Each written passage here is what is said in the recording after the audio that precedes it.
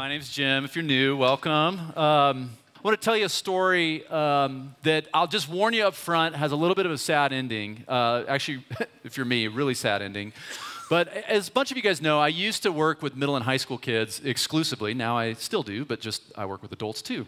But used to just work with middle and high school kids, and I had a thing that we did on a Wednesday night program where we had a ton of kids come into this thing, kind of like what Chris and Ella and our middle school team do here with middle schoolers on Wednesday nights. They've got 100, 120 kids that will come out on a Wednesday night. We had this big middle school thing at a different time in my life, different church, that kind of thing. And those of you guys who work with kids, you know that there's certain kids that you just will always remember. So I had this one kid, we'll call him Joe, because that's the international generic name. Sorry, any Joes out there. But we'll call him Joe, and Joe came and showed up one Wednesday night, and he was hilarious. He was one of those kids that's like, he is so like making sure that everybody knows how cool he is. So he kind of walks in with a little bit of this strut, you know, and he walks up to me, and he looks at me, and I'm like, hey, man. And it doesn't tell me his name, but just looks at me and just goes, I don't want to be here. I'm like, oh, okay, my name's Jim, and good to meet you. And so, you know, what's your deal, man? He goes, my mom made me come to this. I'm like, oh, so here's what you do with a kid like Joe. So I'm like, oh, Joe, man, I feel your pain, man. You're going to hate this. I'm like, this whole thing's going to be a miserable experience, I promise. Your mom is wrong. Tell you what, let's make a deal, man. You know, the end of the night, I'm going to talk to you. We're going to make sure we call your mom. I will personally call your mom and tell her that she's wrong, that she should not be sending you against your will to this thing. So how's that sound?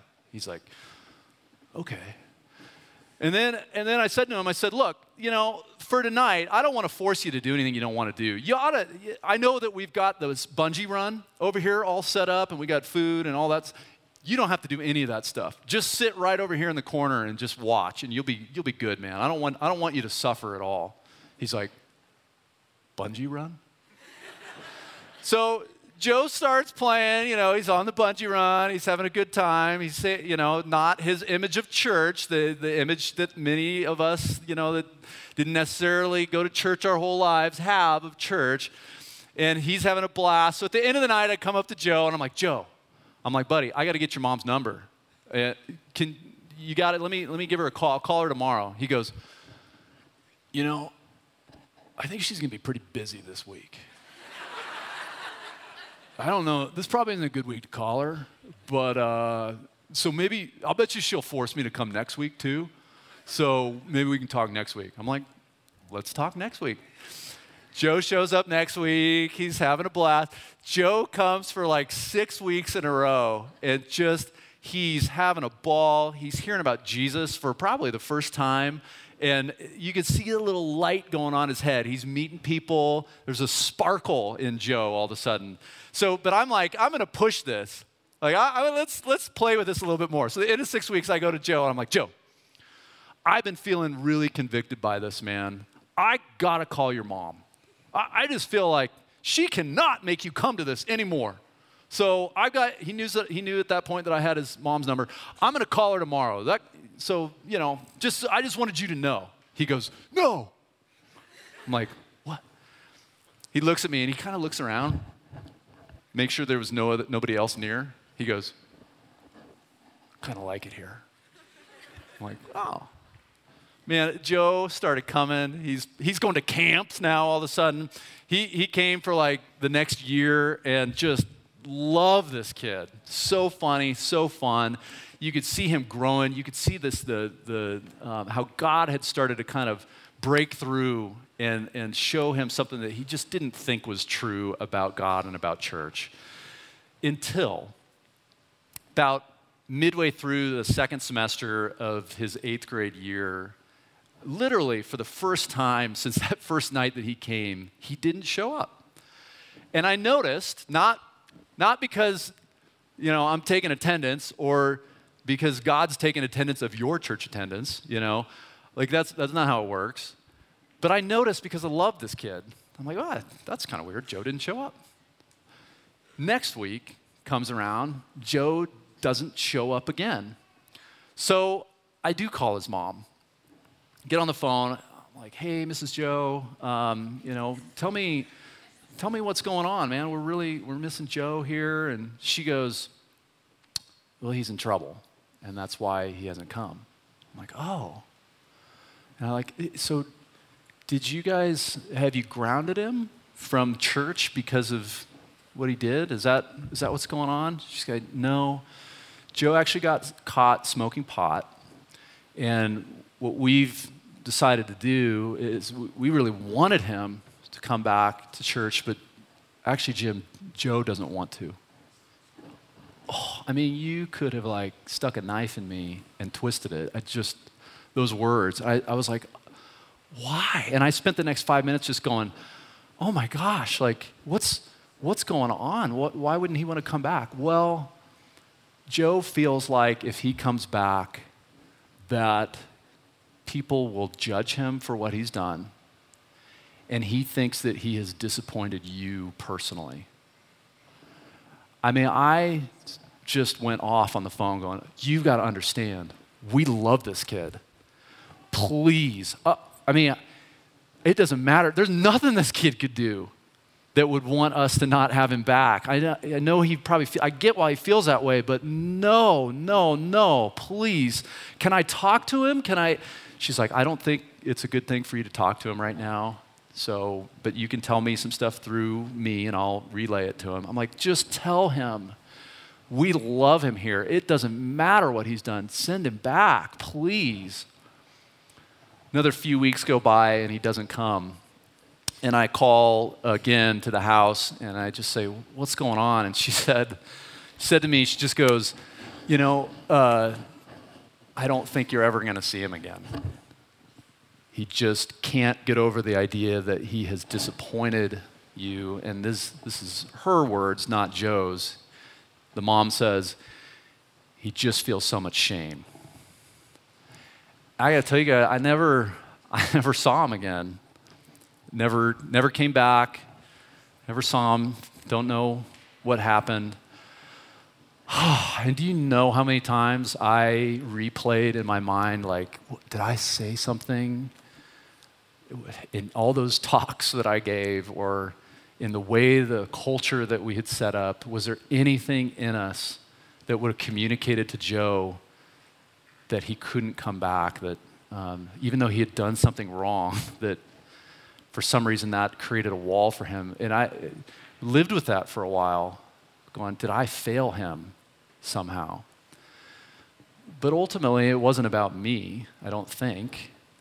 Ultimately, it was, man, what is it in every human heart that causes us to run away from God, and then causes us, and we're all going to run away, and then what causes us to not want to come home?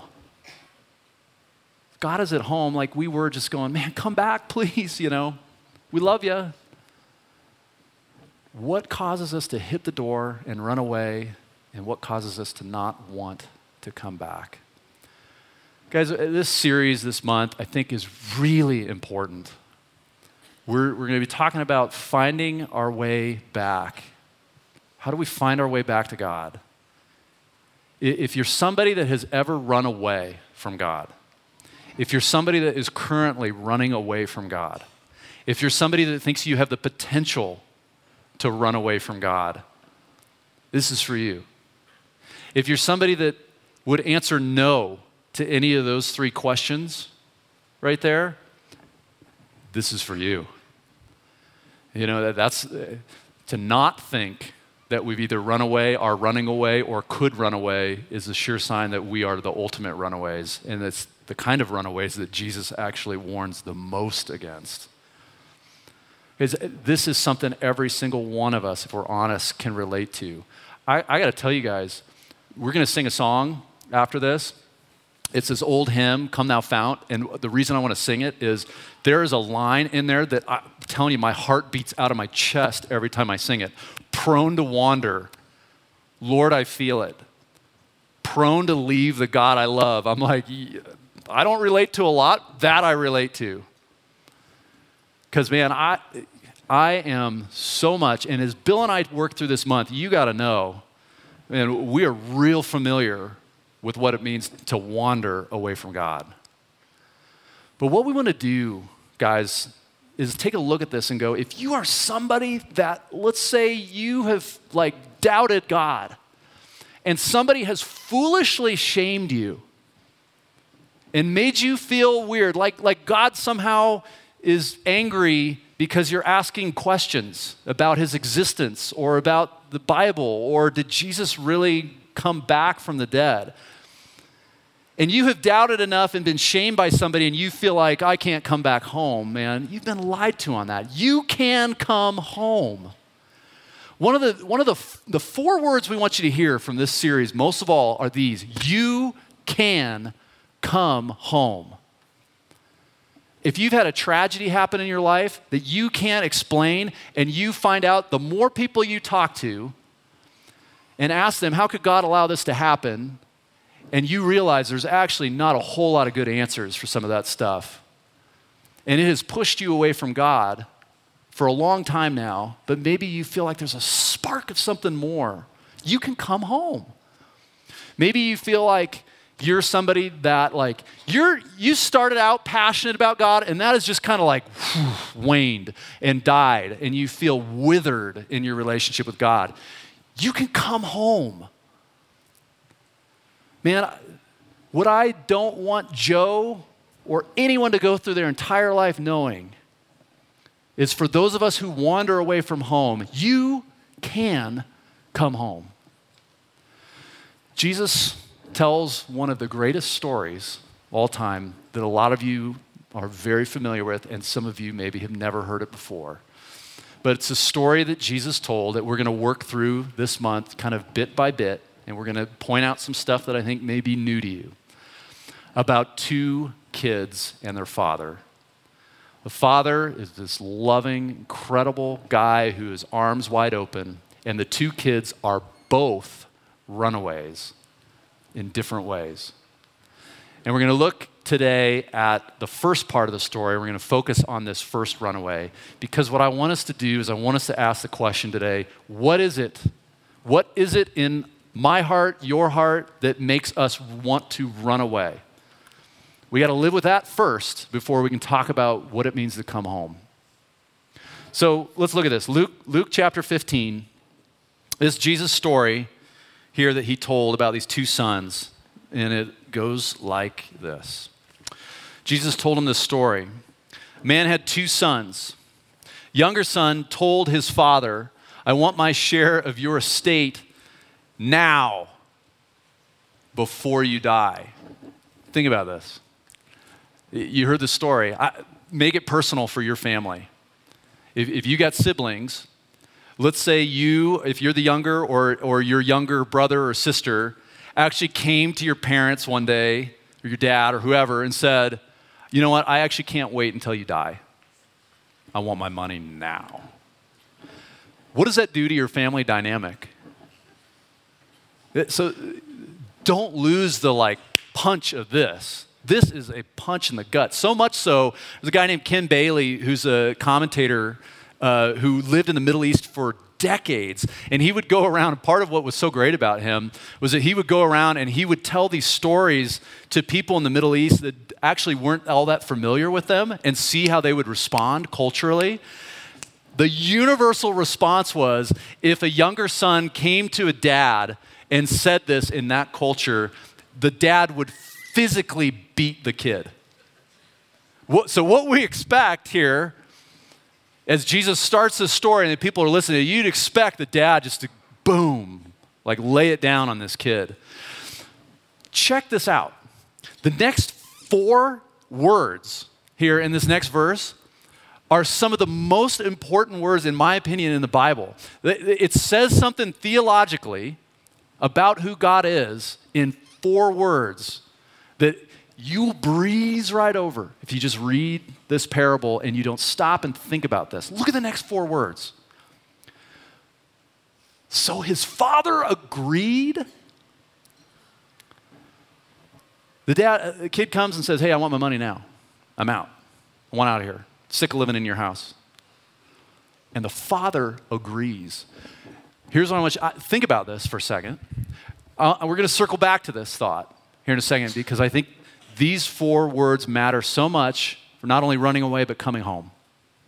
So his father agreed to divide his wealth between his sons. He does it. Are you kidding me? He actually does it. Divvies it up, says you can take it. Look what the next verse says. A few days later, the son packed all his belongings, packed it all up, and moved to a distant land. Guys, this is important. Jesus actually puts that word in there, that phrase. It's a distant land, far away as he can get. This isn't like a little white lie that you told, and so I'm like this far from God. No, this is, I went as far away as I can from God. I ran away, and I kept going. He moved to a distant land, and there he wasted. All that money is now gone in wild living. Booze, parties, prostitutes. Man, this kid has run. Jesus wants to make sure we understand the gravity of this. It's a huge decision. About the time his money ran out, a great famine swept over the land, and he began to starve. This is like bad timing. Runs out of money, and now there's no food. He persuaded a local farmer to hire him, and the man sent him into his fields to feed the pigs. You guys will know the prohibition for Jews and pigs. This is, for a Jew, this is about as bad a thing as you can do. He's now in charge of pigs. This is how desperate it's become. The young man became so hungry that even the pods he was feeding the pigs looked good to him. I mean, he's hit the bottom of the barrel now, but no one gave him anything. We're going to pause button on the story, and we're going to unpack it more as we go along in the next few weeks, because what I want to do is I want to stop us before we go on and say there are parts of this story that are so important to us that go unaddressed. Here, specifically, here's what I'm looking at. We got to ask, why? Why would this kid who's growing up on what presumably is a pretty well-off place, why would he run away from his dad? What is it in him that would make him run away from home? And if we can figure out some of that, of what's going on in his heart, maybe we can figure out why we run away too. It's hard to come home unless you live in the depth of running away, unless you feel what it's like to be far from God. If you feel like you're like great with God right now, I want you to actually remember for a moment that feeling of being far away from God. Look, here's what Henry Nouwen says on this. Henry Nouwen, great. If you haven't read his Parable of the Prodigal Son, fantastic book. Here's what he says. He says, only when I have the courage to explore in depth what it means to leave home can I come to a true understanding of the return. And we're going to live there a little bit today. What does it mean, and why do we run away from home? You know, I can only, in some ways, speak to my own proclivity to run. And I want to tell you, there's 2 major reasons why I think I run away from God, and I think they're similar, maybe for all of us, but they're certainly similar for what I think is happening with this prodigal son, why this younger son takes off and leaves. Because I have the same things right here in my heart. I think God has put in us some things that are absolutely meant to be wonderful, but they are things that also, if we're not attentive and closely watch them, can lead us down the wrong path. Here's 2 things I think that are longings in my soul, in this younger son's soul, and I would bet in your soul, that I think can go one of 2 ways. Longings are this, and these are given to us by God. Obviously, God has given every single person in this room a total longing and desire for love, for intimacy, to be close. That is just, it's wired into us. But here's another one that I don't think gets talked about enough that's true for me. Oh my gosh, I am so wired for this. Love and adventure. They're just like baked into who I am. Every single day, I think I wake up and I think you wake up looking to figure out how's this longing going to be met? What today is going to meet the longing of my desire to be loved and feel close to someone, or to find adventure, something new. And I think there's a couple different things that can happen. When I'm walking with God and I'm listening and I'm around like that loving Father who's got his arms wide open, I end up going this way, where it's healthy, where I'm actually experiencing what is great about this longing for love.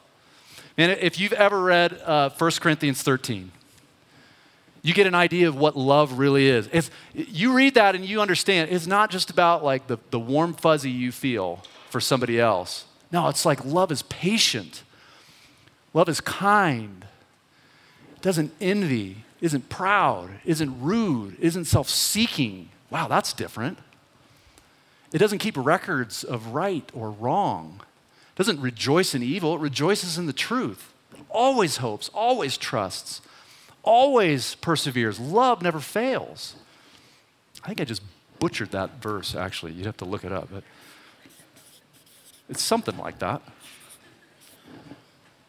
That's when I'm at my best, is when the thing that God has put in your heart like that longing, actually gets met in a healthy way.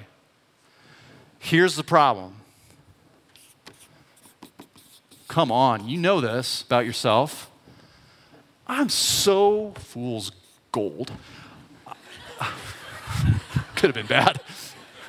Yeah, that's a very important L. I'm so a sucker for false stuff. It's like I know that this like desire for love is in me. I am so willing to find that from sources that aren't good. I'm so likely, the way I'm wired, to find it in my career, find it in money, find it in what other people say about me, even just find it in the love from another person, which I know in the end will always fail. Every human being will fail us in some ways. But I get up every day and this fight is going on over my little heart. And I wonder if that younger son woke up day after day and maybe wasn't in tune with the fight going on inside of him. He wasn't listening. And it's so easy then to run down after fool's gold, and it stinks when you find out that it actually doesn't satisfy you in the end. And you know that if you've done this before. Here's the problem. Oh, man. God and I are going to have a chat someday, guys. I'm going to sit down and be like, God, you got to answer me this. Why is it that you, being the most powerful person ever, are also the quietest voice in the room? You ever notice the irony of that? Jesus, the most powerful, tends to whisper and is quiet. Man, these guys over here, they will scream and yell for you. Money, career, whatever it is, it's going to provide some sense of significance and love. Will scream at you day after day. Are you kidding me, guys? Every ad executive in this country knows that you have this longing in you. They know us better than we know ourselves, and they are plotting in some ways to figure out this. And it's this little quiet voice that we got to train ourselves to be in touch with, who whispers to us going, no, no, no, no. If you want to find something solid and secure and actually real, not phony, this is the way you got to go. Man, I'll tell you guys, I'm learning this about myself. If I don't take time every day, because this fight goes on every day, If I don't take time every day to sit there, I open my little journal and I go, Lord, all right, the fight is on. I'm prone to wander. Spirit, how will you help me today, please? And I listen for that little voice. And some days, I end up on the right side, and other days, not so much. How about this one, though? Adventure. Anybody else here just like, you love new stuff? You love creativity? Man, that's put in you by God. I'll tell you guys, when I look at the mountains, you know what I see? I know a lot of you look at the mountains and you see the peaks and you see the snow and you're like, oh, that's great. You know what I see? I see actually the little dips, because I know that in the little dips there are lakes. And in the lakes, there are trout. And I picture myself with my 3-weight Sage fly rod, off trail, cruising through the bushes, finding some lake that has no name, that nobody else knows about. And I imagine myself catching some giant, awesome fish and bringing it down here and showing it to all of you. I mean, that's like bucket list kind of stuff. I know it's a pipe dream. I know it'll probably never happen. Oh, man, that's a nice brook trout. Yeah. No, I'm just wired for this. I'm wired for adventure. And on the good side of that leads me to creativity and experiences. That's stuff God put in you. Love, adventure, longing that God has put into you. Good side, not so good side. Man, I was reading something the other day.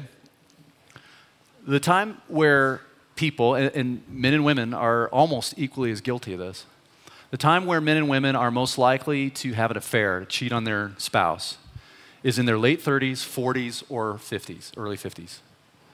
I don't think it's a coincidence. It kind of just happens to coincide with what we might call midlife. We've gone through all the adventure of the first discoveries, first home, first job, I'm married, first kids, all the stuff, right, is the first. And then by the time that we hit our 40s, I'm 44, you're now into your seconds or your thirds or whatever. And you start to go, is there anything new? What is it about me that is unique or different? The longing for adventure when you hit midlife can kind of start to fade. And this, according to people who know more than I do, is when people tend to cheat on their spouses. They're looking for love, we're looking for adventure, and we look for it in the wrong place. Do you know that 60% of American males would say that once a month they use pornography? I actually think it's probably higher, because for guys or for anybody, we're unlikely to admit to that. So if 60% of guys are willing to say they do, then it's probably higher than that. Why? Why do we do that? I think we're smart enough in this case to know that images that we see on a screen aren't actually going to love us back. So it's probably not love that we're after.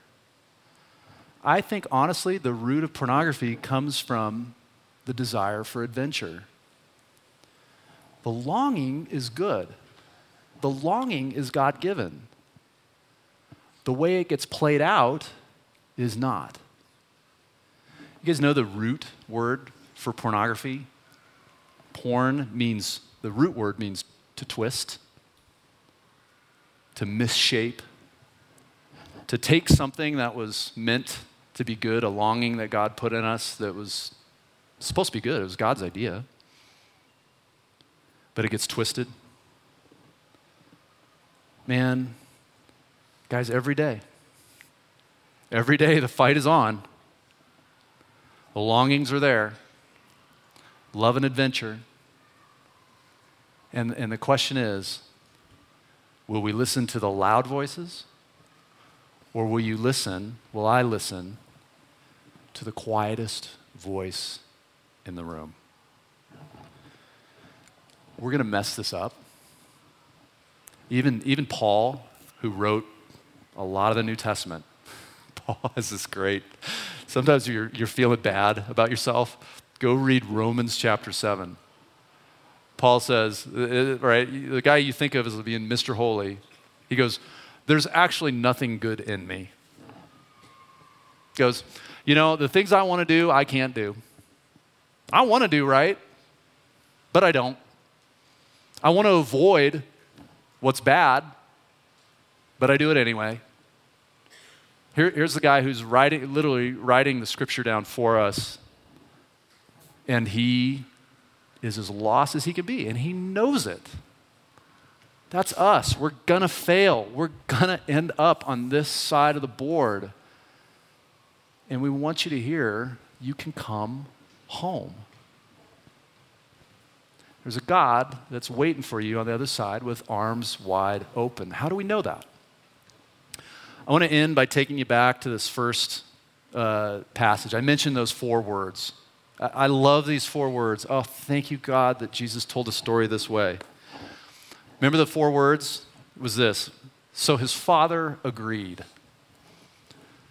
How different would our experience of God be if those 4 words were something different and said, so the father got mad. The father refused. Can you imagine the terror if the next line that Jesus said was, the father prevented him from leaving? The fact that the father agrees tells me that we've got a God who actually loves enough. He knows how to love enough to allow you the freedom to run away. You think about that, that's kind of mind-blowing. All the power in the world, but he lets you run. He'll let us go. He doesn't have to, but he respects you enough, and he knows that if he doesn't let you run, that you won't come back on your own accord. And if you don't come back on your own accord, it's actually not love. So the Father agreed, says to me, that we actually have a God who knows how to love us and is waiting for us. Man, if you're a runaway like me, would you try this month? Would you be open this month to coming home? Maybe you'd agree this month to start, maybe it's just like 5 minutes a day. Will you agree to listen to the quietest voice in the room? I bet you if you did that this month, just for 5 minutes even, Lord, let me end up on your side. Let me come home. Help me not run away in the future. If you started 5 minutes a day just going, Lord, I'm going to listen to the quietest voice in the room, how different would you be? It's going to be a fun month, you guys. If you're somebody that feels like maybe at some point you've run away or you're running away now, I want to invite you at the end of the service. We have people up here that just pray.